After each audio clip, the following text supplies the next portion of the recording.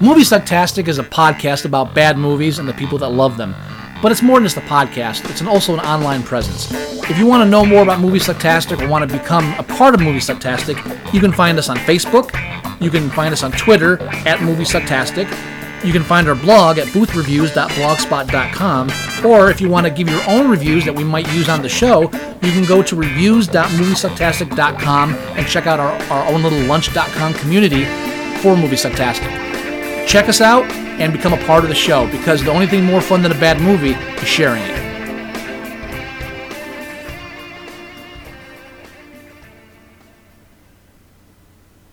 You're listening to Movie Sucktastic.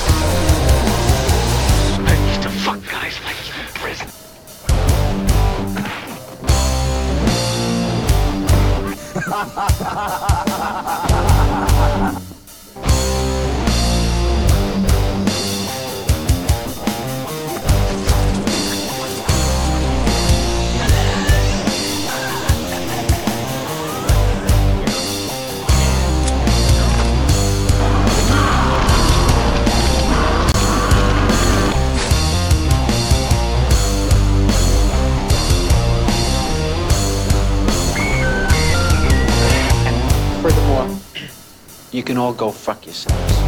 We'll do it live. We'll do it live! Fuck it! Do it live! I'll write it and we'll do it live! Fucking thing sucks! Yeah. Uh-huh. Yeah, you know it. Are we almost done? Oh, yeah. Are we almost done? This is the last 2 Oscar films that we are doing. And then we'll do an Oscar show, hopefully. I think we'll get that done. And I will be a part of it this year. Yay! I made some last-minute tweaks and was able to arrange it. Nice. Maybe we can get the wives to participate a little bit. I'm gonna try to get in for that. Yeah. I'll get the microphone out and everything. Yeah. Yeah. Cool. I think it'll be fun. I think they'll only last about an hour. Yeah, if that. Yeah,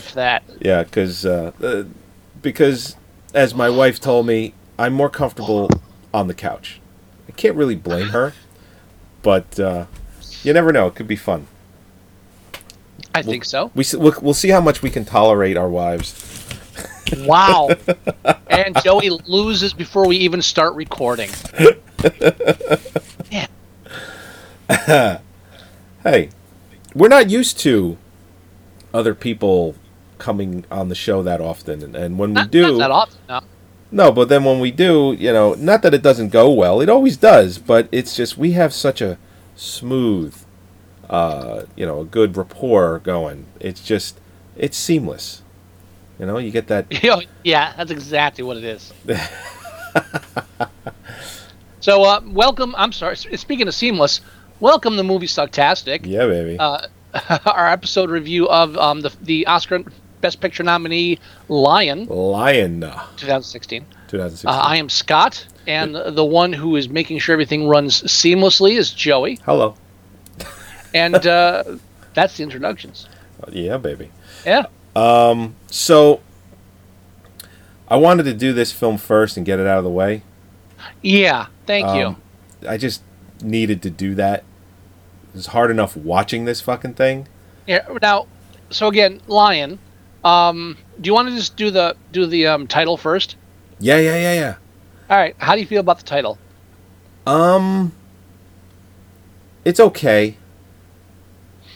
And I'm not blown away by it, but I get why it was called that. The kid's name, he pronounces it Saru, because he's only 5. He's pronouncing it wrong. It's really pronounced Sharu or however it is, which means lion. Right. In, I'm assuming, Hindi or Bengali or whatever the 1,000 dialects that they have out there. So, but it's also a double meaning because a lion is strong and powerful, and he endures this journey, this 25-year journey to try and find his mother, his brother, and his sister, because he's essentially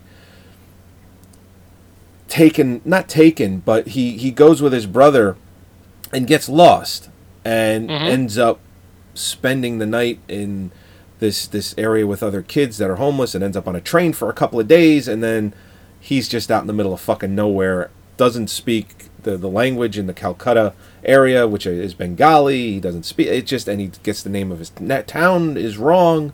So he endures all of this through 2.5 decades. So I get why it's called Lion. Now, I like the title more because this is an adapted screenplay from the book A Long Way Home. Oh, God. Yeah. Which is a horrible title. Yeah. And considering that since him being lost was a major part of the film, the fact that it wasn't called Lost is probably only due to the fact that the TV show existed. Yeah, because it's a fucking shoo-in. Although, for some reason, I would have liked Lost Lion a little more, even though it's a cheesier title. Yeah. I can't explain it. I mean, it appeals to me more, even though I know it's even worse. But, I mean, with all that in mind, Lion's not a bad title. I'm okay with that. No, and I don't think it is a bad title. It's just not one of those blow-me-away kind of titles. Oh, no. Like... But it does have a deeper meaning, and it doesn't just describe the film. Right. So, right. like a rival. And I get that. They... Not that they went to great lengths to try and find a different title. As a matter of fact, on IMDb, I wonder if it does have any also known as maybe like working titles. Well, they usually only include also known as if it's been released under that title. Right. They don't usually list like rejected titles. And I don't recall seeing anything else like that from what I read. Un camino a casa. La strada verso casa. So... What does that mean? Well, I know casa is house. That's Mexican. So, all right. So what the... See, now I got to know what that title is. I get... It's probably A Long Way from Home. Casa meaning house. Oh, yeah, okay. Because at the top it does say A Long Way Home. I think all the ones you're looking at, if they have something after the first name, the following is A Long Way Home, especially since half of them have casa, and casa is you know house what? In Germany, it's called Lion, der Lang Weg nach Haus. So it looks like in America it was just called Lion, but in other parts of the world, it is called Lion, A Long Way Home. Because probably in other countries they wanted to make sure that it wasn't confused for a Lion King remake, which is apparently coming out. So. Oh God, really?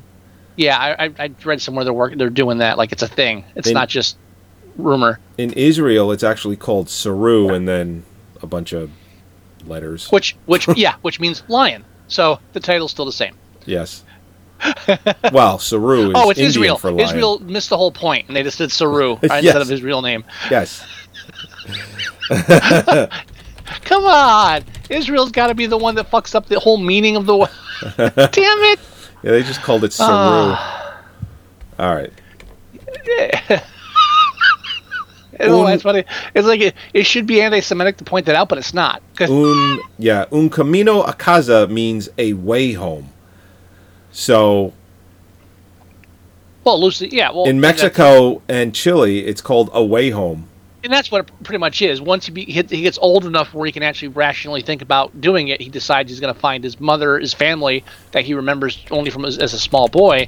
And so using Google, the movie should actually be called Lion. Have you used Google Maps? Or Google Earth?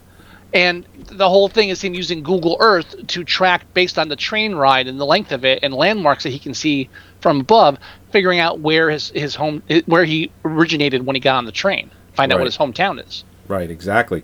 Which painstakingly out. I mean, like it took him like 2 or 3 years to do it, and that's pretty much the whole film. and I don't know how accurate it is as how they depicted it in the movie, but he kind of finds it by accident. He kind of goes outside of the radius that he chose, because at one point in the film, he's going to management or hotel management school, and there's a group of all of these students, and there's a few of them that are Indian, and they all get invited over for dinner. And he ends up in the kitchen, and he sees this almost like a falafel type delicacy that's on the counter. Yeah, I forget what that was called. Yeah, it's like jalebi or jalebi or something. Jalebi, I think it was like jalebi. Yeah, it began with a J, and it's like, yeah, just something or other. Jasabi, jalebi, something like that. Yeah, so he sees it, and he immediately, because he never ever tasted it, because when he was with his brother in the market, well, he knew the smell too. He knew the smell, and he knew the sight, and it just brought him right back. So he has this kind of this emotional, not breakdown, but just kind of like it opens up the floodgates of memory. Like smells will trigger buried memories. So he began to remember more about his childhood through that. Right. So long story short, he ends up talking about. It's a long movie. I'm not making fun of you. Why do you got to do that? It's the movie, not you. It's the film. So he ends up talking about it to everyone that he's with in the house, and one of them says about the whole Google. Did you ever fight that Saru guy? He's gonna talk about his fucking family again. Every goddamn party. And he smells a candy. He's like, "Oh, I was left alone. I am lost." That's great, Saru. Can we play Twister now? I mean, come on. I bet he couldn't watch the TV show Lost. I bet it was like he just couldn't do it. Well, this is before that, isn't it? No. Okay. No, it's 2008 is when he really started this journey to try and fight, like with the Google Earth, and Lost. That ran from like 2004 to 2009. They should have tied this in to Lost. Like when he flies over, they should have had like Locke sitting next to him. Yeah, right. You ever play backgammon? Just throw a little throwaway. So they bring up, have you tried using Google Earth? And what they basically, the gist of it is they say, you can use Google Earth, and what you can do is you can get all these train speeds by year of, how fast the train travel. And if you were on it for 2 days, basically what you do is you do some multiplication by train speed, by kilometer, and then you can have a radius of the whole general area. And he did that. But what he ended up finding out was he had to go outside of that radius a little bit, and then by doing that, he saw a landmark which he was able to backtrack to like the exact location. So all of these years, I think it was 2 or 3 years, he was searching within this radius like crazy, and he was really close. So if you haven't seen this film yet and you're listening to this description for the first time, yes, this film is as exciting as Google Earth and distance versus velocity math problems. Yeah, riveting it is. Yeah, Joey. So I take it you didn't like this film? Were you as bored with this film as I was? I fell asleep the first time I watched it, and I woke up during certain parts. I will say this: the certain parts I woke up to were interesting. I don't know. I had this uncanny knack for waking up to. It's like, oh, that's an interesting part. So I ended up rewatching it, and I'm like, all right, this is okay. It's not a bad movie by any means. It's just because it's boring. Because you can sum the whole film up as 3 known facts that everyone already agrees on. Being an adopted child is difficult. The idea of reuniting with your original family is awkward and can cause inter-family problems. And India sucks. If you already know these 3 things, all this film is just kind of validation of your personal belief system. Yeah.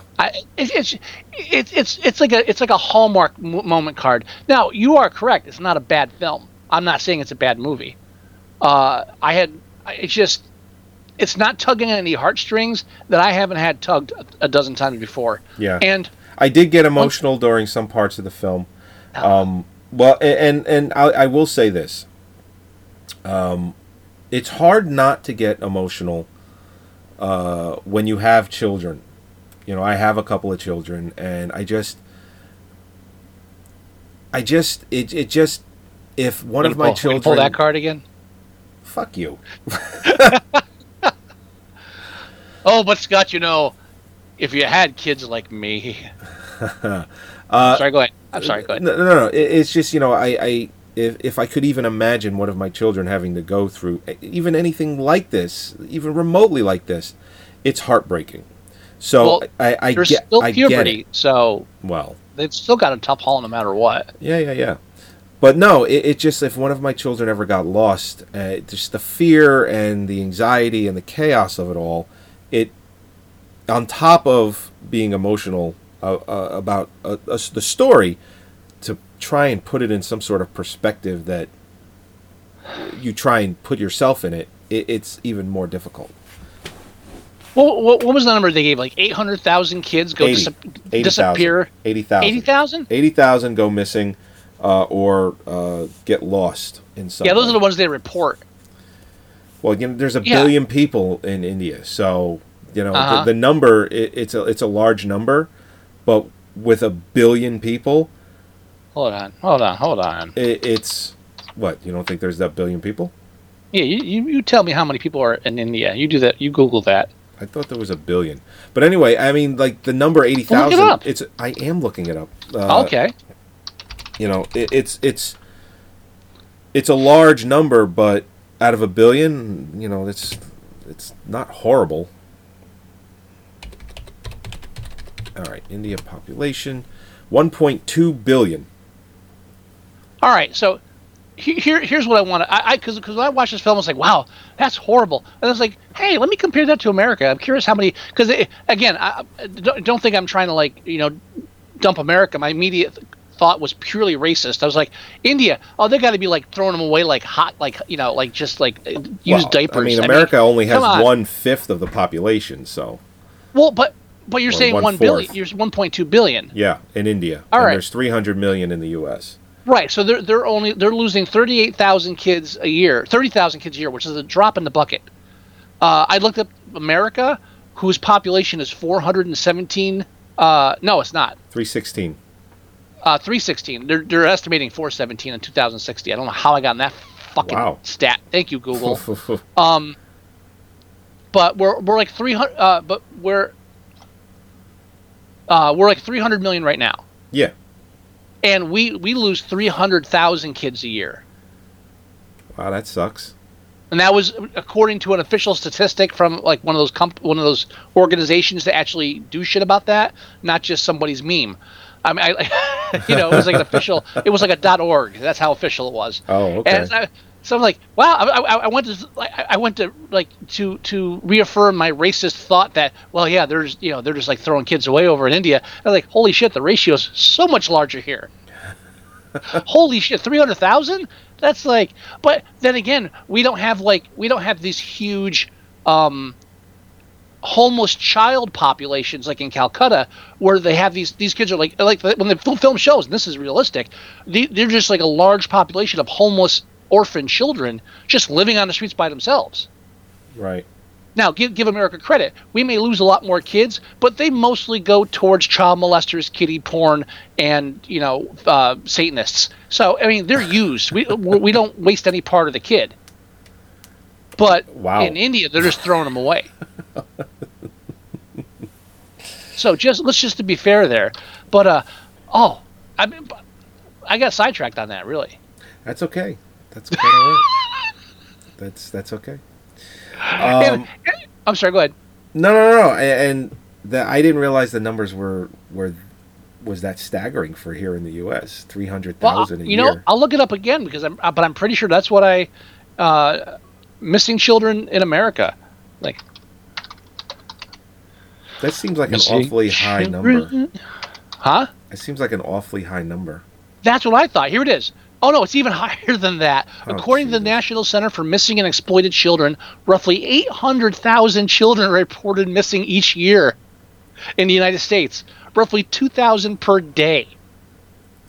Now if we're losing 2,000 kids a day, and our population is like a fraction of India's, and they're missing a fraction of ours, we're we must be shipping them out because we don't have like gangs of homeless children roaming streets and stuff. It's not like the monkey issue problems they have in India. So if we're consuming 2,000 kids a day, we're locking them in basements, and that's, permanent. Now, that's a lot of kids. Now, are these numbers also including, let's say a kid doesn't come home from school, right? Kid's reported missing, but then the kid turns up. Is that part of the statistic? Sure, but even then, 800,000 as opposed to 80,000. Wow, you got a lot of helicopter moms out there, so. I guess. Well, yeah. No, I guess the question is how many of them that go missing, like you're saying, are actually found. Right. Like, 2 days later, there he is. Whereas in India, it's like, he hopped on a train. Might as well start again. I don't know. Yeah. But that's a staggering number. It is. It's staggering. 2,000 a day? I mean, that's insane. Nobody abducts children better than we do. Oh, God. Because for us, it's not a financial thing. It's just a part of our culture. Yeah. Let's talk about the poster. Was that one of the movie poster? That's right. That's the thing. One of our things now. We have to talk about the movie poster each time. I hate it. Oh, it's horrible. It's a horrible poster. Oh, all it is like, by the way, it's him on the top. I don't know. Is he like mid mount on her? I mean, like, is he like in? No. I think she actually stopped him short on that one. Yeah, I mean, he's naked, but she's just like, yeah. I can't do it because you're emotionally crazy, and I just can't do this anymore. But it's a shot of him on like looking down and her looking up at him, and in the middle is him on the train tracks with his brother. When they're both children, right? When they're both children. Now, I don't understand why she's on the cover of the poster. I mean, it's what's her face? It's Rooney Mara, who's right. I mean, like, you put her in your film, you're a shoo-in for some sort of nomination. She's a very acclaimed actress, so I'm guessing that's why she's on the poster. No, she didn't. She's not that she's not in it enough. I just don't think she's good enough to be nominated. She's good in the film, but not enough to get a nomination. I also don't feel is good enough to be nominated for supporting actress. The one that was nominated for supporting actress. Oh, yeah. Nicole Kidman. Yeah. What the fuck is that about? Yeah, I feel the same way. And she's in the film less than her. When we talk about Moonlight, we're going to talk about the supporting actor in there and how that's just a bunch of bullshit. Uh-huh. The actor in a leading role. Yeah. Oh, okay. No, it's a horrible poster, and the thing is, like, they're trying to say, like, it's like this whole thing. Yeah, I honestly don't know how important she is to the story, besides the fact that she was actually there. Yeah. Except that it's one other relationship that he fucks up trying to chase down the ghost of a parent he never really knew. It's just the void that he's trying to fill, which I get. I mean, I'm not questioning him whatsoever. I mean, there are people who are adopted, here in America, and they want to find their origin, their genetic, parents. They and that's fine. That's up to them. They just, in some ways, they want to know why they were let go. In some ways, they're angry about it. Some ways they doesn't make it interesting for 2 hours. Yeah, true. and I'm thankful this was only a 2-hour film. Is it bad that I laughed? Because now we see him in the orphanage, and they show the scene where the one kid keeps banging his head against the wall, and they drag him out. And am I? You laughed correct? At that? What? You laughed at that? Let me finish what I'm saying. All right. Holy shit! Am I correct in saying that ends up being his brother? That's the same kid. I don't think that's the same kid. Because he does the same thing at the dinner table. He starts hitting himself in the head. That's why they show him do that in that class. I don't believe that's the same kid. So, but he ends up doing the same thing, hitting himself when he gets upset. I get that he's doing the same thing, but I don't believe. Yeah, that's but what are the same odds thing. of that? Well, how many people do that? there's It's one not point- that common of a thing. Because One of I my- immediately, one of when I my- one saw of him, my- I immediately said, One of my What? kids used to do it. we're talking about going into an adult into that extreme. Well, I'm not, I mean, you're the confusing conditions. pouting with it, like strong emotional issues. All I'm saying is, like, when they showed that kid banging his head, and then later they have his new brother come off the plane, and he meets him for the first time, and immediately I was like, holy shit, my brother's the kid that bangs his head against the wall. I'm pretty sure that was the same person. I'm pretty sure it's not, but I think the reason why it's in the film is because his brother ends up with that type of disability, and of the anxiety, the self-harm, things like that. But if they did, it's a stupid thing to do, because all it does is make you link the two characters. Well, it could very well have been it's written. not a commonality. It's not like a Twitch. A Twitch you could almost pull, but even then, it's such a. I don't buy it. I think it's the same thing. I would check the IMDb message board to see if anybody else thought that, but they closed them down because they can't moderate their own fucking website. Yeah, well, why? It's easier to just let it go. Sure. Corporate, so we can't take this chance. And if someone says kill a nigger in here, we're gonna get blamed for it. Let's see, And which was a weird review of Driving Miss Daisy. I don't know why that even came up. Yeah, right. I don't get it. But I mean that I made that connection immediately, and if there's no connection there, it was stupid to keep it in the film, because they did change things for the sake of the film. For example, the girlfriend in the film is actually a composite of multiple girlfriends he had over the years, because apparently he was that difficult to deal with. So it's not just one girlfriend; it's like 3 or 4. Oh wow! And they just composited them into a fake character, so it's not an actual person, but it's just like a composite of multiples. Oh, okay. So, I mean, again, it was adapted from a book, so they're changing things in it. And again, that's why I hate the fact that at the end they showed the real footage of like his mother meeting his mother, and showing pictures of him like from real life. Dude, then if you were going to do that, then maybe stick to the actual story. Don't change shit to make it entertainment. Don't just, because they pull that shit out of the end, and it's almost like they fool you. See, you've been watching a documentary. No, you haven't. You've been watching a stylized, dramatized version of real life. This is like the third film that I think, out of the Best Pictures, I think I'd have Yes. to look, that has done that at the end. It was Hacksaw Ridge does it with Hacksaw interviews. Ridge. Yep.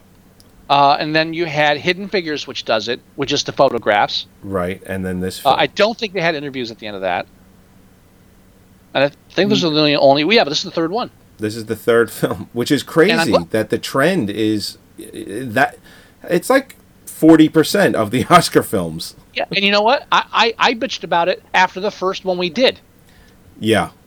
So it's not even like I'm like, oh, well, what I complained before we even realized it was a trend this year. I hate it. It's such a ham-fisted, easy kind of, and this is how serious this film is. Just do the fucking movie. The fact they even do it in films like The Conjuring pisses me off. Oh God, did they really? Yeah. Yeah. Oh, right. yeah. I get it. It's based off the real couple of the Amityville thing. Yeah, we got that. How about just point me to a website, please? I hate that shit. It was a novelty when they like actually started doing films that close, but these like adaptations from memoirs and shit are so fucking common now. We know they're real people. Just say at the beginning, baby. All you have to do in the past is say based on a true story. That's it. Suddenly, that's too complicated now. Now moving forward, I think we're going to see a lot more films doing it, because I think they can. They're not that they feel that they have to, but they feel that it'll put some validity of some kind. Yeah.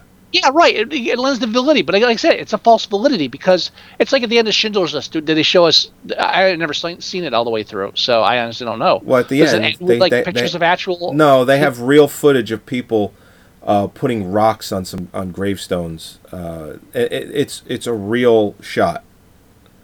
They did that at the end of Schindler's List. I think that was some of the survivors. So actual survivors. Actual survivors and relatives of survivors. That's even worse, because it's even just now just put some rocks on a tombstone. That's not exploitation. What the fuck? Just make the movie. And I don't know for a fact if Schindler's List was the first film to do something like that, where it took you out. Oh no, of the I film. brought it up. You didn't bring up Schindler's List. I just was bringing up an No. example. But then a I'm- bad example is I've never seen the film all the way through. I'm just saying I don't know if Schindler's List was the first film to do it, where you had the movie and then it just took you out of that world just for a split I doubt second, it. and did that. I doubt it's the first film to do it, but it's becoming more, like you said, it's becoming more and more of a pattern. And I don't like it. I think it's cheap and easy. I'm not crazy Just about like- it either. Just like showing up a portion of the middle of the film or part of the climax at the beginning, and then just going back to the beginning of the film. Mm-hmm. Hate that shit. It's easy. It's too easy. Did you find that? And it's just, and I'm probably nitpicking, but the mother, Yes. she's going. There's the scene in the film where you have the mother, the brother, the older brother, the younger brother, Saru, and then the daughter, Shaquilla. Yeah. So the mother is going to work. She's a laborer. So she asks the older brother to watch the two younger kids. Right. And he decides that he's going to go try and do some work or labor or whatever to make money. So Lifting bales. Right. So the young kid, Saru, talks him into having him go with him. Mm-hmm. And the two fucking chuckleheads leave the daughter alone, who's younger than both of them. Uh-huh. It's like she's like 4 or 3. It's like, you're both terrible siblings. What's wrong It's with even the worse. two of you? Now, at the very end, when he finally finds the village and he finds his mother and she asks him about his brother and she says, "Oh no, he is no longer with us," because he died like the same night he Right, he got hit by a train. separated. Spoiler alert. Sorry. Give a shit. Yeah. Yeah, whatever. If you stayed awake through it. But am I remember correctly that he never asks him, "What about my sister?" No, she brings it up. She brings it up. She He doesn't brings it ask. up. He doesn't ask. The He first didn't thing give a shit about that kid. the first thing he asks is about Gudu or Gouda. Yeah, the brother. But then, Which is his it brother. doesn't even bother. Like, again, he's not here. What about her? No. It's like, oh, that's all I really cared about. Right. She's like Meg from The Family Guy in this film. It's sad. It's horrible. It's true. It's very, very true. I mean, if they cared, they would, they would have stayed. Had they stayed, people would, still be around, and it wouldn't have been taken away for 25 years. Stupid kids. Yep. But when I saw that, I was angered and annoyed, and I'm just like, what the fuck are they doing? They left a 2 or 3 year old to fend for herself. I also, and this is like, it feels like such an elitist thing to think because we're talking about family and emotion. But all I'm thinking, it's like, yeah, you were on the streets of Calcutta and you were adopted by a wealthy Australian family, and owning your own boat equals wealthy. I don't care what of course, whatever. They're obviously fucking wealthy. So they're even in Australia, boats cost money, and. yeah. And like there's all this shit. It's like, oh, I'm torn from my family. Says, yeah, you didn't die on the fucking streets. Instead, you grew up where you're like going to school to be a hotel manager. Right, yeah. I mean, and the real actor, the one that plays Saru, Dev Patel, when he did Slumdog Millionaire, which won Best Picture, and of course, he's born in England. And there's a large Indian population, which goes all the way back to Britain, I guess, owning a large... Raping their country, yeah? Yeah, so that's why there's still to this day a large Indian population in England because of the whole British India thing. But anyway, he was born there, and not that he grew up wealthy, but he has an English accent, and he goes to India since making these films because...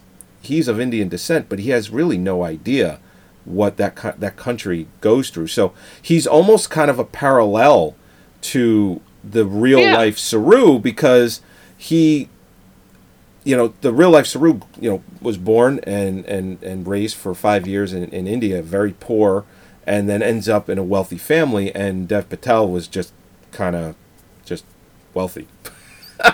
So it's like he gets that part of it. He gets that and that's part really of it? that whole hidden thing in films too. Is like, yeah, all the guys playing bums, yeah, they're millionaires. There's no actual poor people acting as poor people. They don't get that far here. And if you're in the films, you're already making money with some, low budget. Okay, not everybody starts out a millionaire, even if but I'm it's saying scale. like a film like this. Shit. What? Even if it's scale. You're working for scale. What's You're still, scale? that's still a job. $600 a day? That's more than I how make much? in a month. I think scale is $600 a day. I don't know what scale is for acting. I think it's $600 a day. I don't. Now, care again, to look you it might up, only but be on the set for one day, and that's the only job you might have had for a whole month. So, yes, even though scale is like $600, but if you don't starving to death on the streets of Calcutta. if you don't line that shit up, you're not going to pay your bills. And there's just always, it's like you hit that level of just realization where even if you're trying to enjoy a film like this, all you can think is like, yeah, a bunch of people with a lot of money made this film. Yeah. Well, actual kids are dying in Calcutta on these streets. And then at the end of the film, they have, we're helping these people raise, awareness and money and stuff. And this was a low budget film. It's bad for me to make fun of that. But there's this, again, that whole idea of just like people who make their living doing documentaries about like people like like kids in Calcutta. It's like, yeah, dude, you're making your living filming somebody dying. I don't. There's a disconnect there that we never really try to acknowledge fully. The amount of that the industry, this rich, upper class 1% elitist industry, feeds off of films about kids from Calcutta that were flown here, and the only, that end up getting adopted by Australians. The only defense I can have for the filmmakers of making such documentaries is that, and I wouldn't be surprised if most of them are just trying to raise awareness. But you're right. In this instant gratification society that we're in, where people... I would say instant gratification. I'm nearly instant, but people are very much interested... Well, it's entertainment. Well, they're very much interested in, okay, they're worse off than me. I'm happier because of that. Well, yeah, but as entertainment, I mean, this is entertainment. This film is entertainment. Well, yeah. Even though they can show pictures of the people at the end and say, oh, these are real people. This is based on a true thing. And they can like say, oh, we're trying to raise awareness about this, and we're with this company that raises whatever it is. This film was made as entertainment. It was made to profit from people watching it to enjoy themselves. That's it. And it's a stupid side thing to get onto, but when we're talking about these best adapteds, half the time that's what you're dealing with his memoir shit. Even stuff like Hacksaw Ridge. Yeah. It's like, yeah, we're watching, we're bringing awareness about the war and everything. Good. You know why? Because we're paying to be entertained by this. Did you hear, to go off topic just a little, that... Oh, don't, because I have one thing to say. Oh, but it's only because you brought up Hacksaw Ridge that... I don't know. We'll go right to that. The only thing I wanted to say in the back of my head was it reminds me of The Hitchhiker's Guide to the Galaxy at the end where they land on the planet and he mentions like the human race is going to die. These guys are running around making documentaries for each other. And it's pretty much all we do. And it's like this is just just reminds me of that. That's all I meant. Go ahead. Speaking of Hacksaw Ridge. I was just going to say that it hasn't been finalized, but apparently Mel Gibson is slated to direct Suicide Squad 2. Oh, for a minute I thought you were going to say they were going to do the Hacksaw Ridge sequel. No. Well, I don't know. It's like, what the fuck is going on? You really had me scared. It just occurred to me today again that they're doing a remake of Death Wish. So I was like, I'm in a really bad place with that. Oh, are they really? Yeah. Bruce Willis is playing Charles Bronson character. No, come on. Yeah, no, I think that's a great idea. Bruce is capable of doing dark. I like Bruce doing the dark. You think it's going to be rated R? I hope so. If Bruce is in it, yeah. If it's not, it's like when I found out that the new Wolverine film Logan is rated R. I'm like, oh, they're following in the footsteps of Deadpool. This might actually be good this time. Oh, I saw Patton Oswalt saw it. He tweeted it today. Yeah. He said, "Holy shit, it's amazing." I think he said it's like someone said, "Let's let Sam Peckinpah make an X-Files film. I mean, an X-Men film." Oh, good. I have to. I mean, I planned on seeing it no matter what. I mean, when they told me it was rated R, when I saw it was rated R, that sold me immediately. Yeah, I'm not a Patton Oswalt worshiper, but there are people out there where if they like a film, I know I'm going to like it.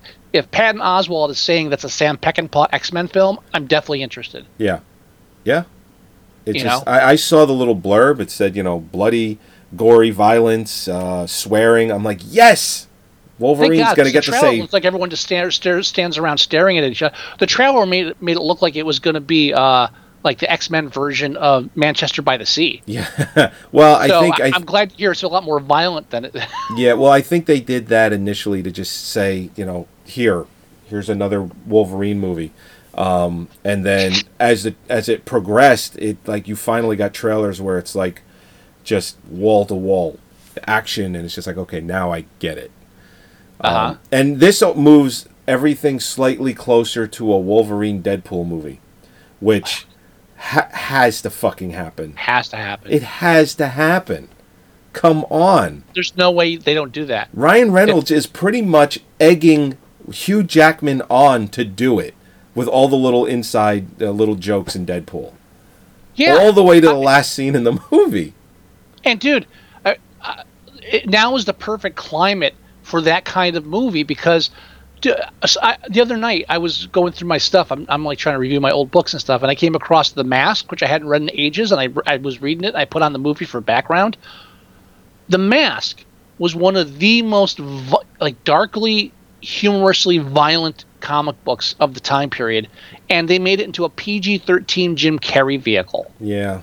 Totally. And I'm thinking, if they had redone The Mask now, it would have been like Deadpool. It would have been fucking gruesome. It would have been horrible. It's so easy that they bought into this doing this shit now. It's like if there's any film that has to be rebooted, it has to be The Mask, and do it just like it was then. Yeah, I'd see it in a heartbeat if it was rated R. But it's such a perfect climate that the idea of doing this Wolverine Deadpool crossover is actually a good idea and actually makes you excited. Yeah, it has to happen. I know Hugh Jackman said, and of course they always say this, like, this is the last Wolverine. It's like, no fucking way. This Logan movie is going to make $200-300 million just here in the States. Unless you have that on paper, shut the fuck up. Yeah. I think he tweeted out a picture of with the adamantium claws, and he goes, should I do this one last time? And I think it was something like that. And I'm not even saying like, oh yeah, if someone gives you enough money, you'll do it. Says no, you're saying that now because you're tired of doing it. Give it a year and wait till someone throws a really good idea at you, and you're like, oh yeah, fuck, you know what? I mean, come on. Yeah. Don't. The fact that Schwarzenegger did another Terminator film after he was done with California. It's like the first thing. Oh, you know what I should do? Yeah, that Terminator thing. That's a horrible accent. I should never do a Schwarzenegger accent.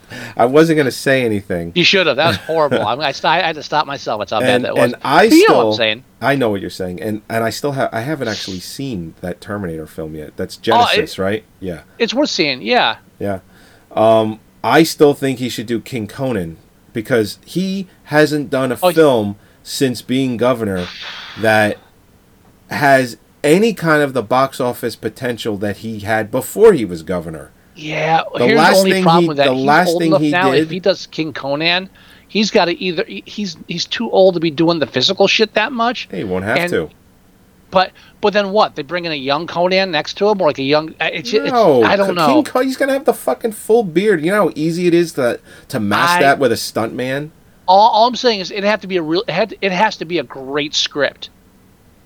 That's like you hear Terminator. It's like, okay, it's not that hard to do a time travel script. How I wasn't like, Schwarzenegger to Terminator. Oh, there's no way he could ever do. No, it's Terminator. It's fucking shooting and time travel. Right. Conan, to do it right, it's got to be a fucking epic script, and it can't just be a 300 CGI fest. Right. Yeah. It's another film that I think has to happen because they've been fucking teasing it since the first Conan film. Like at the end of the first Conan film, where he's on the chair with his fist on his chin, and he's like, "And that's a story for another." It's like, come on! Right. It's like they've been teasing it since 1982. Right, but here's what I'm saying: is like Terminator. When you go to the sequel with an elderly Schwarzenegger, it's not like you could say, gee, what would the storyline even be? So, all right, well, obviously we do more time travel. Since he's old now, we can CGI him when he's young and do a crossover with that. Do it like a Back to the Future thing, part 2. And it's like it writes itself almost. You just have to think of a proper a proper plot point that's not too ludicrous. I think with Conan, it's like, all right, what do we fucking do with an elderly Conan for 2 hours? There's so much more from whole cloth there than there is from. I mean, you can't bring back any characters from the first films. You're doing all new characters. You're doing all new. I think Mako is still alive though, but who remembers Mako? If in the Conan universe, if you bring him back, everyone remembers him. No, but I was saying as far as popular culture, no one remembers Mako. No. So, but I think I didn't know his name till you just said it. That proves my point. A film like that, I think, real stunts, real locales, a good script equaling good dialogue, and a very well-paced film. I think you can do it, and I don't think the script has to be epic, but I think it has. That's what I'm saying. I think it needs. It'll be good though. It's such a bigger hurdle. That's all I'm saying. Yeah. Well, they tried a Conan film, even like Blade Runner 2, 3-4 years ago, and it didn't work out at all. Well, even like Blade Runner 2. Okay, there's a lot of different ways you can go with that. Conan, I don't know. That's all I'm saying. It really has to be, and it's been so long since the first Conan. They made some more Terminators after the first one. Conan, all you had was Conan 2, The Destroyer. Yeah, Conan the Destroyer, which was in and 1984. That's not a film you want to pattern the remake on. No. You want to pattern it after the first film. But just timeline-wise, between the remake, the reboot, and 1984, I think the reboot came out 2012 or 2011. Oh shit, that's right. They did that shitty ass reboot. Yeah, with what's his face, the guy that's playing Aquaman. Yeah. He played Conan. I don't remember his name for some reason. I don't care. Because who cares? What was I going to say? Conan. Yeah, but I was like, oh, and I was like, Well, I was talking about the reboot. Conan 2 the Destroyer is like a high-budget version of Hercules starring... what's his face? Kevin Sorbo? No, the original Hercules. Oh, with Lou Ferrigno? With Lou Ferrigno. That's what Conan 2 the Destroyer is. It's like, oh, we did the Ferrigno thing, but we put money in it. Does he get to wrestle a bear at some point and punch him into space? But he does wrestling moves during that mirror scene. He really does. He really does. I'm telling you, that is the American high budget. Sure, when he's getting spun around and he's like yeah, they do the actual wrestling moves. It is the big budget American version of the Ferrigno Hercules. That's it. You don't want to do a reboot of that. Oh my god. So that's 2 films you have to ignore when you're doing Conan King Conan. It's a huge. You just go with the first one. You go with the first one, and you go with other. That's easy to do. It's easier to do when there's just one other one. You're talking skipping like a sequel and a reboot. I mean, even Terminator, as many films as they had, they only ignore one of them. And with the timeline, it's easy to because it's about timeline. This, you're saying, okay, we're just going to forget the last 2 incarnations of this character. Well, I think they can borrow from other films that have done like this grand scale of things like that and try and mimic it. I think even Schwarzenegger wouldn't touch that one at this point. It's like, I'm not putting on the loincloth. No, I think Schwarzenegger does do it. He wanted to do it. Well, if you listen to the commentary for Conan the Barbarian, this is like the commentary like 15 years ago. Him and the director, was it Milos Forman? Is it Milos Forman that directed Conan? I don't care. I think it was Milos. Okay. We'll just call him Milos. Anyway, Milos. And at the end of the movie, the commentary, Schwarzenegger, he basically says, I would love to find... Because he sees, King Conan. He sees him, with his fist on his chin and all that. They just start going into how... It's like, we should do that finally. So... Now, this is just something that Schwarzenegger talked about, say, 12, 15 years ago, where he's like, it's like, I really want to do this. I would love to do it. So, you know what? I think John he'd Milius. be, John Milius. John Milius. The Red Dwarf, the Red Dawn guy. Right. I think he would totally be on fucking board. If the right script and the right director, he would absolutely fucking do it. He would. Look at all the movies he's been doing. After Terminator 3, he was like, guys, if you ever want to do a Terminator again, I'm in. You know, I apologize for trying to do that accent. Stop. But he was begging him. He was like, yeah, I'll do another Terminator film. Yeah, we can do that. Even after 3, he was like, yeah, I'm game whenever you are. And then the whole California thing happened. And then afterwards, he's like, yeah, are we going to do Terminator now? He had no problem with. He had a cameo in Terminator Salvation, where they just they had him all the way through. They had him come in and they kind of rendered his face so that they could do a T-800, and he looks like Terminator from 1984. You know what's so sad? What? When Terminator 2 came out, when Terminator 3 came out, I remember both times bitching, being the smart-ass film snob that I am. Says, hey, they keep doing the time thing again. All the sequel they have to do is just do the actual war, do the robot war. That's what your sequel has to be. That's going to be, then they did that. Stupid? And then they actually do it. I'm like, yeah. Didn't even bother seeing it. I was like, what? Oh, Bale's in it? Who gives a fuck? What is this? Come on. Where'd the time travel go? It's such a fucking hypocrite. Terminator Salvation. That's the film. That's why you don't listen to fans. Yeah, because they don't know what the fuck they're talking about. I was a fan. I know. That's exactly what I did. That's the one where Christian Bale almost ruined his career when he went off on a DP. And he just went nuts on a DP. Did not almost ruin his career. Well, it was bad for a little while. It wasn't bad. It was bad. No, it wasn't. It made the news. People talked about it. That was it. Well, I mean, people still think he's an asshole based on that. Yeah, and they're still paying to see him in every film he's been in. It's again, that shit does not ruin careers. I don't care. We can talk about Tom Cruise to blue in the face, or the whole Jewish thing with Mel Gibson. That shit does not ruin film careers. Making bad films ruins film careers. Well, that's the only thing that ruins bad film careers. That ruins film careers. Sorry.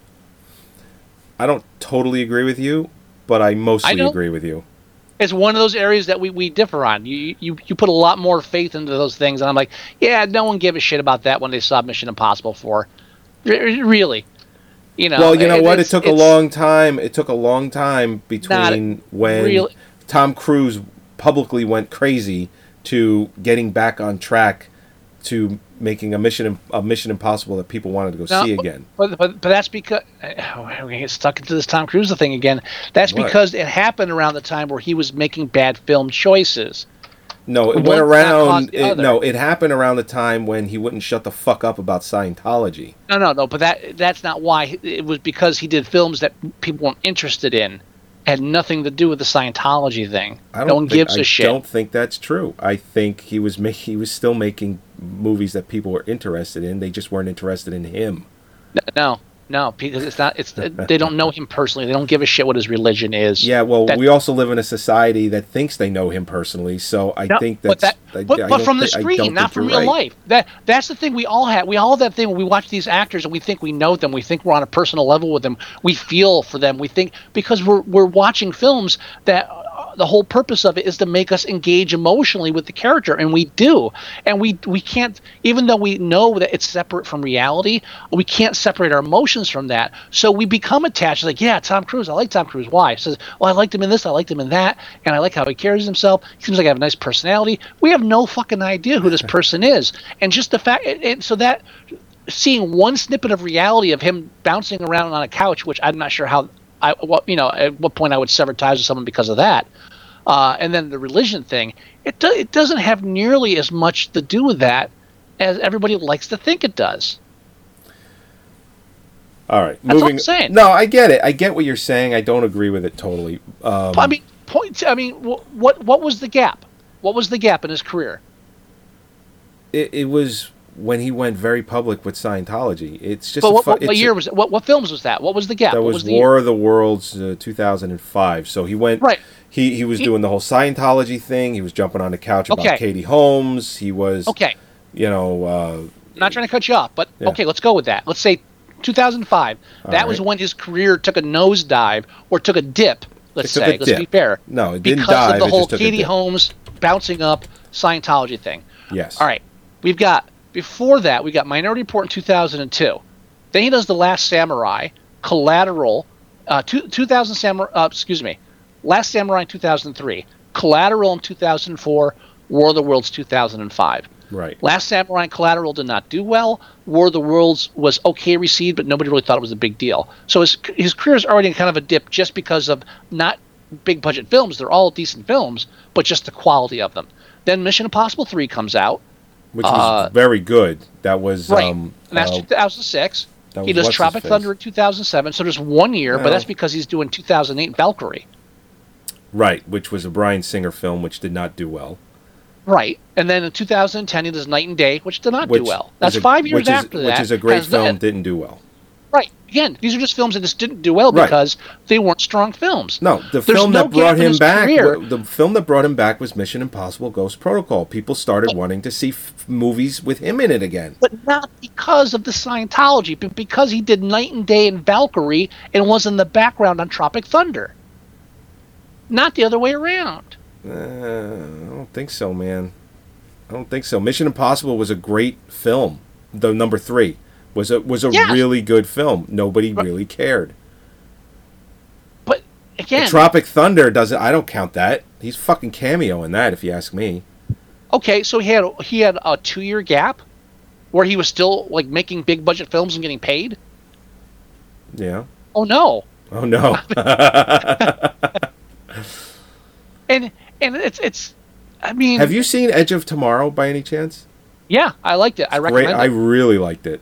Oh, you did? You finally saw? Oh, I love that. really liked it. And you know I'm a sucker for time travel. Well, fucking A, right. Yeah, but it was so well done. It was real. I couldn't believe how much I watched And you that know- and I was just like, this is fucking great. Yeah, and you know what leads up to that? A shitty title, a boring trailer, an even more boring movie Japanese. poster. I think it was based on a Japanese comic. I think. No idea. I think it was. All you know is everything I saw leading up to watching the film was boring as shit. It's like the title sucks, the trailer sucked, the movie poster sucked. It's like, okay, it's Tom Cruise, and now he's a futuristic warrior, stormship trooper, whatever. Yeah, great, whatever. No idea how good the film was going to be until I saw it. Right. Oh, and you know what? When I was watching the credits, and this reminded me of it. Christopher McQuarrie wrote the screenplay. That's why it was so fucking good. Oh yeah. You know, Christopher McQuarrie. He wrote Usual Suspects, and Pardon me. he's just now it doesn't. Oh yeah, Hiroshi Sakurazaka. Sakurazaka. It's a novel, so it's a graphic novel, I guess. Okay. And he also did the Tourist, which I loved. Who, McQuarrie? Yeah, he wrote the Tourist. That's that one that That's the everybody one made with fun of. Johnny Depp and Angelina Jolie, right? Yeah, that's I the one that they still- made fun of in the Oscars. Everyone's like, "Oh, it's such a long film and nothing happens." And I was like, I remember watching it, going, "Holy shit! This is a wonderful homage to like the Hitchcock thriller films." And everybody's just like shitting on it. What the fuck? It was a great movie. And he did Jack Reacher, which I liked. I still haven't seen the second one. I haven't seen The Tourist yet either. I've been meaning to actually, get that. Highly recommend that. Oh, he's but, he's actually he's in bed with Tom Cruise. He's written a bunch of Tom Cruise's films, Yeah, including The Mummy coming out, like which Valkyrie, I'm definitely interested in seeing. Jack Reacher, Edge of Tomorrow, Mission Impossible, Rogue Nation, The Mummy, and Mission Impossible 6. He's all lined up to write all of those. I want to see The Mummy. I think that looks pretty fucking cool. I think it looks like a Mission Impossible sequel. Oh, and next month, very soon, I think March 10th, the new King Kong movie, Skull Island, looks pretty fucking cool too. Is it Skull Island? I thought it was like Isn't Kong Island or something like that. No, I thought it was called Skull Island. or Kong, or it was called Kong Skull Island. It's called Kong something. Yeah, all right. That's Kong Skull Island. And it looks like Christopher McQuarrie is also involved in a possible Prisoner movie. Oh, cool. Yeah, no date on that, but that's interesting. Yeah. Star Blazers. No, thank you. No, thank you. All right. So, is there everything we need to say about Lion said? We haven't talked about it in like 10 minutes. I mean, we can talk about what it's nominated for very quickly. Yeah, you know what? We're at a point where we've seen all the best pictures, so I think we should take a brief look at the nominations for these last two reviews. Yeah. Okay. So, it's nominated for Best Picture. Yes. I don't feel that it's a Best Picture. Well, let's put it this way. I agree that I don't feel that it is a Best Picture, and I don't think it will win for Best Picture. I don't think so. Okay. I really don't either. Okay, so it's not up for any Best Actor. It's not up for any Best Actress. It is up for Best Supporting Actor for Dev Patel. Uh-huh. He's good, but I don't think good enough to win. I think supporting actor is like up for grabs. I really think so too. And when we review Moonlight, I'll go into it a little bit more. But Mahershala Ali, I'm reading everywhere that he's a shoo-in, like a lock for Best Supporting, and I'm just like, no. Well, he's not in. First of all, he's not in Moonlight enough. I don't feel his performance is good enough to even garner a nomination. And there's so much other. There's so many other. There's 4 other people that absolutely, in my opinion, would deserve it more. Uh huh. You know, I would personally. I think Michael Shannon in Nocturnal Animals. That would be my pick, but I know they're not going to give it to him. Here's what I don't understand: is how come fucking Dev Patel is a supporting actor? Because I think the first 40 minutes of the film is the little kid. There's only like an hour and 20 minutes of him. But he's still the lead character. He is the lead, but he's the lead. You know what I'm saying? I know what you're saying, and I think I know he doesn't have that much screen time, but I think they broke it down because Rooney Mara is in it. Not a lot, but enough to take enough dramatic screen time from him.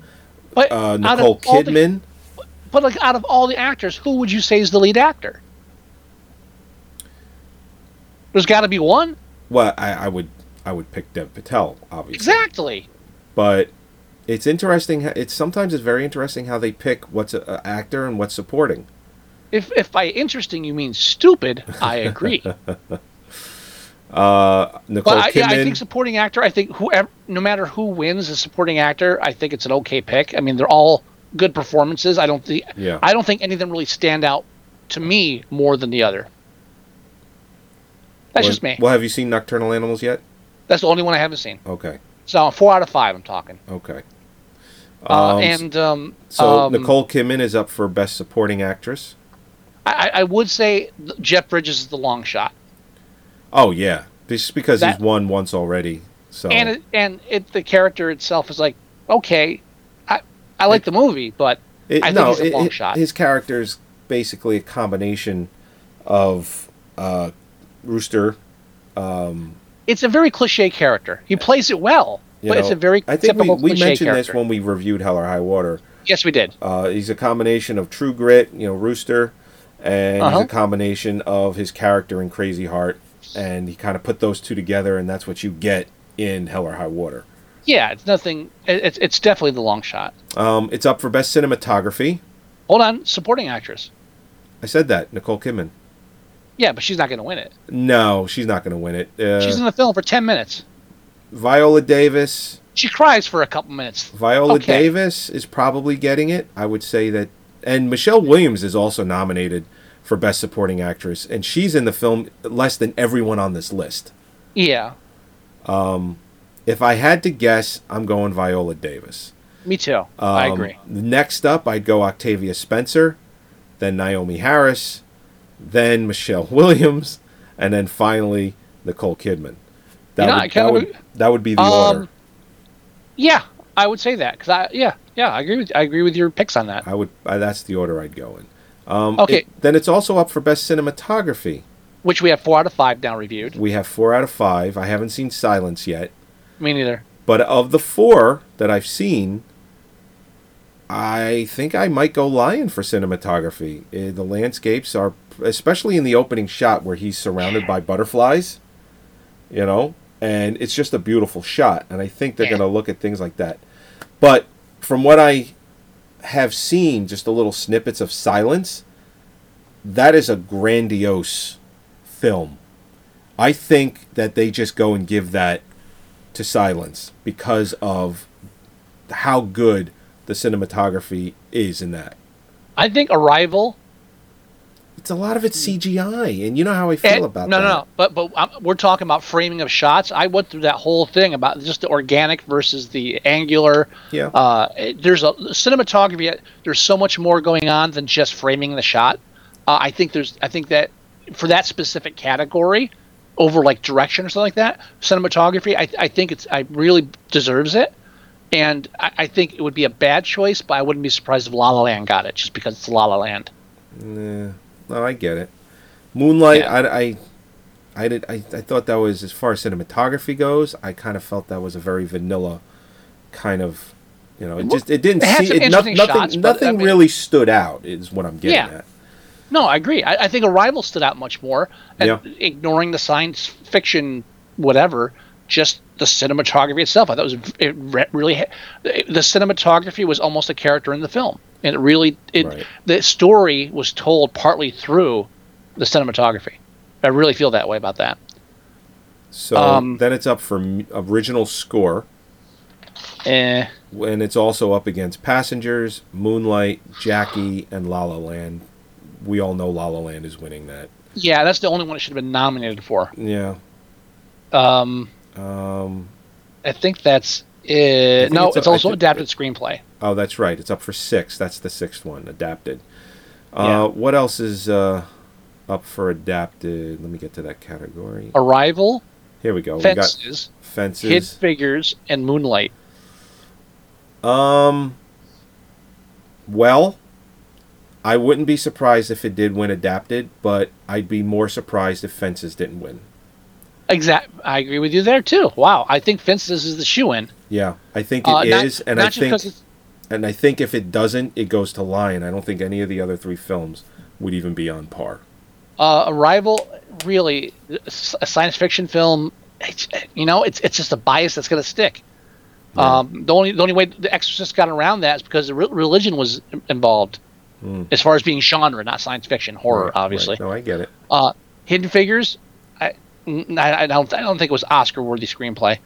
It was not bad. Subject matter might, garner a little more attention. Pushing it a bit more, yeah, exactly. Well, again, as far as writing screenplays, I told you, if it's a historical film, 10 times more likely to sell it. It's just the fucking screenplay. If you enter screenwriting contests, look at whoever wins the grand prize. It's always 98% of the time historical-based film. People love that shit. It's just a bias, yeah. It's like if you're up for the best costume design, like for your film for the Oscar, if you have a period piece, you automatically are pushed to the top. Even if it's historical fiction, it's still... Well, here, what's up for costume design? Let me see if I can back up my claim. Oh, it's obvious, yeah. No, I'm with you on that one. Costume design? Let's see. Costume design. Lost that page. Makeup and hairstyling, foreign language... Editing, documentary, come on. Directing. Here we go. Costume design. Allied, period piece. Fantastic Beasts and Where to Find Them, period piece. Hang on. I'm not finding this on my list. Well, I'll read them to you then. Hold on. No. I'm. Oh, here it is. I got it. Right. Allied, Fantastic Beasts. Florence Foster Jenkins, period. Actually, everything's a period piece except for La La Land, which is just an homage to a period piece. Right. So, I mean, it's really up for grabs. They're all period pieces. But which one has the best costumes? And I wouldn't be surprised if it's Fantastic Beasts because it's early Really? 20th century. It's early 20th century. But it's also fantasy. Yeah, but the costumes are they're early 20th century. That's going to stay. But they're consistent. stylized and they're fantasy. They're not made to be real. Honestly, I think authenticism is where the bias goes. I personally think it's a tie between Florence Foster Jenkins and Jackie. I was actually going to say Fantastic Beasts or Florence Foster Jenkins. All right, then Jackie is technically a period piece, but it's the 60s. But it's also big fucking deal. But it's Jackie. Jackie O. Yeah. Jackie Gold. But it's there's definitely, I mean, again, I didn't care for the film. It's because I thought it was boring and long-winded. But I'm not against it being nominated for an Oscar. No, I'm fine with it. I understand. Yeah. I mean, so far we're almost to the last one, and the only one I've disagreed with is La La Land. Yeah, and we kind of knew that going in, and it's not like we went in wanting to hate it. I did want to try and like it. I want to watch all the Best Pictures. After the opening on the highway, with the dancing on the highway, then I wanted to hate it. But La La Land drew first blood. That's what's important. Yeah. I didn't draw first blood. They drew first blood. Exactly. Anyway, it's rated 8.0 on IMDb. I personally wouldn't give it an 8. I can recognize it's a well-made film and go 7. I would say 7 too. I don't think I would go lower, and I definitely wouldn't go higher. 7. 7 it is. I'm almost not even concerned about the demographics here. Highest demographic is females under 18, which is weird. This is very male, the mother thing. And then the lowest demographic is males over 45. Because, the mother thing. And fucking IMDb staff are all whores. Well, seven IMDb staff, and it's got an average 8.2. Top 1,000 voters, 6.8. Fucking film snobs. Did not care. And white males. I'm just saying. Yeah. Older white males, they're angry. Yeah. Well, they're like me. They don't like India. Is that what it is? Go back to your own country. No, not go back to your own country. I think they should all flee here and live with wealthy Australian parents. Holy shit. Did you see those scenes in Calcutta? Yes. Fucking no. Don't go back there. Stay here. It's nice here. No. Just become a citizen and pay taxes. Yeah, what? I don't even care about that. I'm not a fucking joking. Trump voter. Just I'm come joking. on over. I'm joking. I'm not a Trump voter either. I know. I wasn't implying that, sir. Yeah, anyway, thank you for listening to this show where we reviewed Lion. Yeah, I guess I should have some ending music here. My tablet is about to die, so... The fuck's that about? I plugged it in to charge it, and I forgot that I unplugged the power strip because it was making a buzzing noise, and I didn't want it to burn my house down. So I thought it's been charging for the last day, and it hasn't been charging at all. So I've got 3% battery life. So we're going to try and end the show with some music. What made this film better? What's that? If he had been lost off the train, but then wandered off into the desert and was raised by a pack of lions. And so when he's adopted, he's like a lion boy. A lion boy. Isn't that called the Jungle Book? Yeah, something like the Jungle Book. Yeah. But in Jungle Book, he was raised by a bear with a coconut on his face. Yeah. Well, I mean, I'm saying an orangutan with a coconut on his. No, he was making fun of the. All right, but they were that way. Yeah. And so, but I'm talking about being raised by lions, because then he's lion. Lion. And he doesn't try to find his mother. He tries to find the original lion pack. Ah, I see. I get it now. Yeah. And at the end, when he reunited, they tear him apart and eat him. Ooh, cool. Then we could do like a Life of Pi, tie in with the tiger and all that. It'll end like Grizzly Man. Grizzly. Anyway. As the camera goes dark, we just hear the audio. Like, but mother. Mum. As always, thank you for joining us for yet another episode of Movie Sucktastic. Episode 236. I want to say 236. Sure. Yeah, I think so. We've been doing so many of these. Go to our website at moviesucktastic.com, download the show there, listen to the show there, or tune in live every Thursday at 8 o'clock and join us in doing the show. You can go to... Including What? live this Sunday. That's right, for the Oscars. For the live Oscar coverage. That's right, baby. 3 hours of us. But here's the 5 good hours thing. of the We're Oscars. Skyping it, so we can go to bed as soon as we're done. Yeah, it'll be good. It'll be the first time we're Skyping it. Yeah, that's true. It'll be good. first. It'll be good. It'll be good. Not that I'm saying we should do it every year. I do like getting together, but My schedule's so tight. I almost wasn't able to do it. So the fact that we're actually able to do it is a blessing in itself. It's So, cool. Go to iTunes, download the show there, listen to the show there, leave a review if you go. We always appreciate it. Go to our Facebook page at facebook.com/moviesucktastic. Everything we talk about from when the show goes live, trailers, movie news, to what we're doing, it's all on the Facebook page. You can also leave us email, which I got a whole bunch of those the other day. Nothing in them, though, so I think a bot found it, which is always fun. What does the bot want us to review? We'll do it. Nothing. It doesn't want us to review anything. It just I'm sent a good with bunch that. of blank ones. We did that last month. Yes. Oh, we do have an email to read next episode.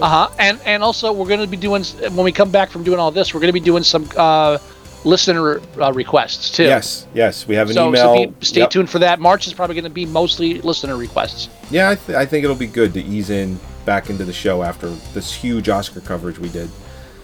Real quick, if you can, watch Nocturnal Animals, because while we're prepping for the show, because we always go live about 15-20 minutes early, we can talk a little bit about Nocturnal Animals, kind of give that Definitely, it's one of the films I want to try to squeeze in an informal whenever I have review. the time, which may not be ever, but Yeah. So anyway, finally, you can leave us email at themovieguys@moviesucktastic.com. If you want to leave us voicemail, it's 908-514-4470. And download the free Android app for your phone or tablet or whatever you're using Android-wise. And everything I said is in that. Before the music fades out, do you have any words of wisdom? meow. Okay. Fair enough. I'm lost. Stop, you're scaring me.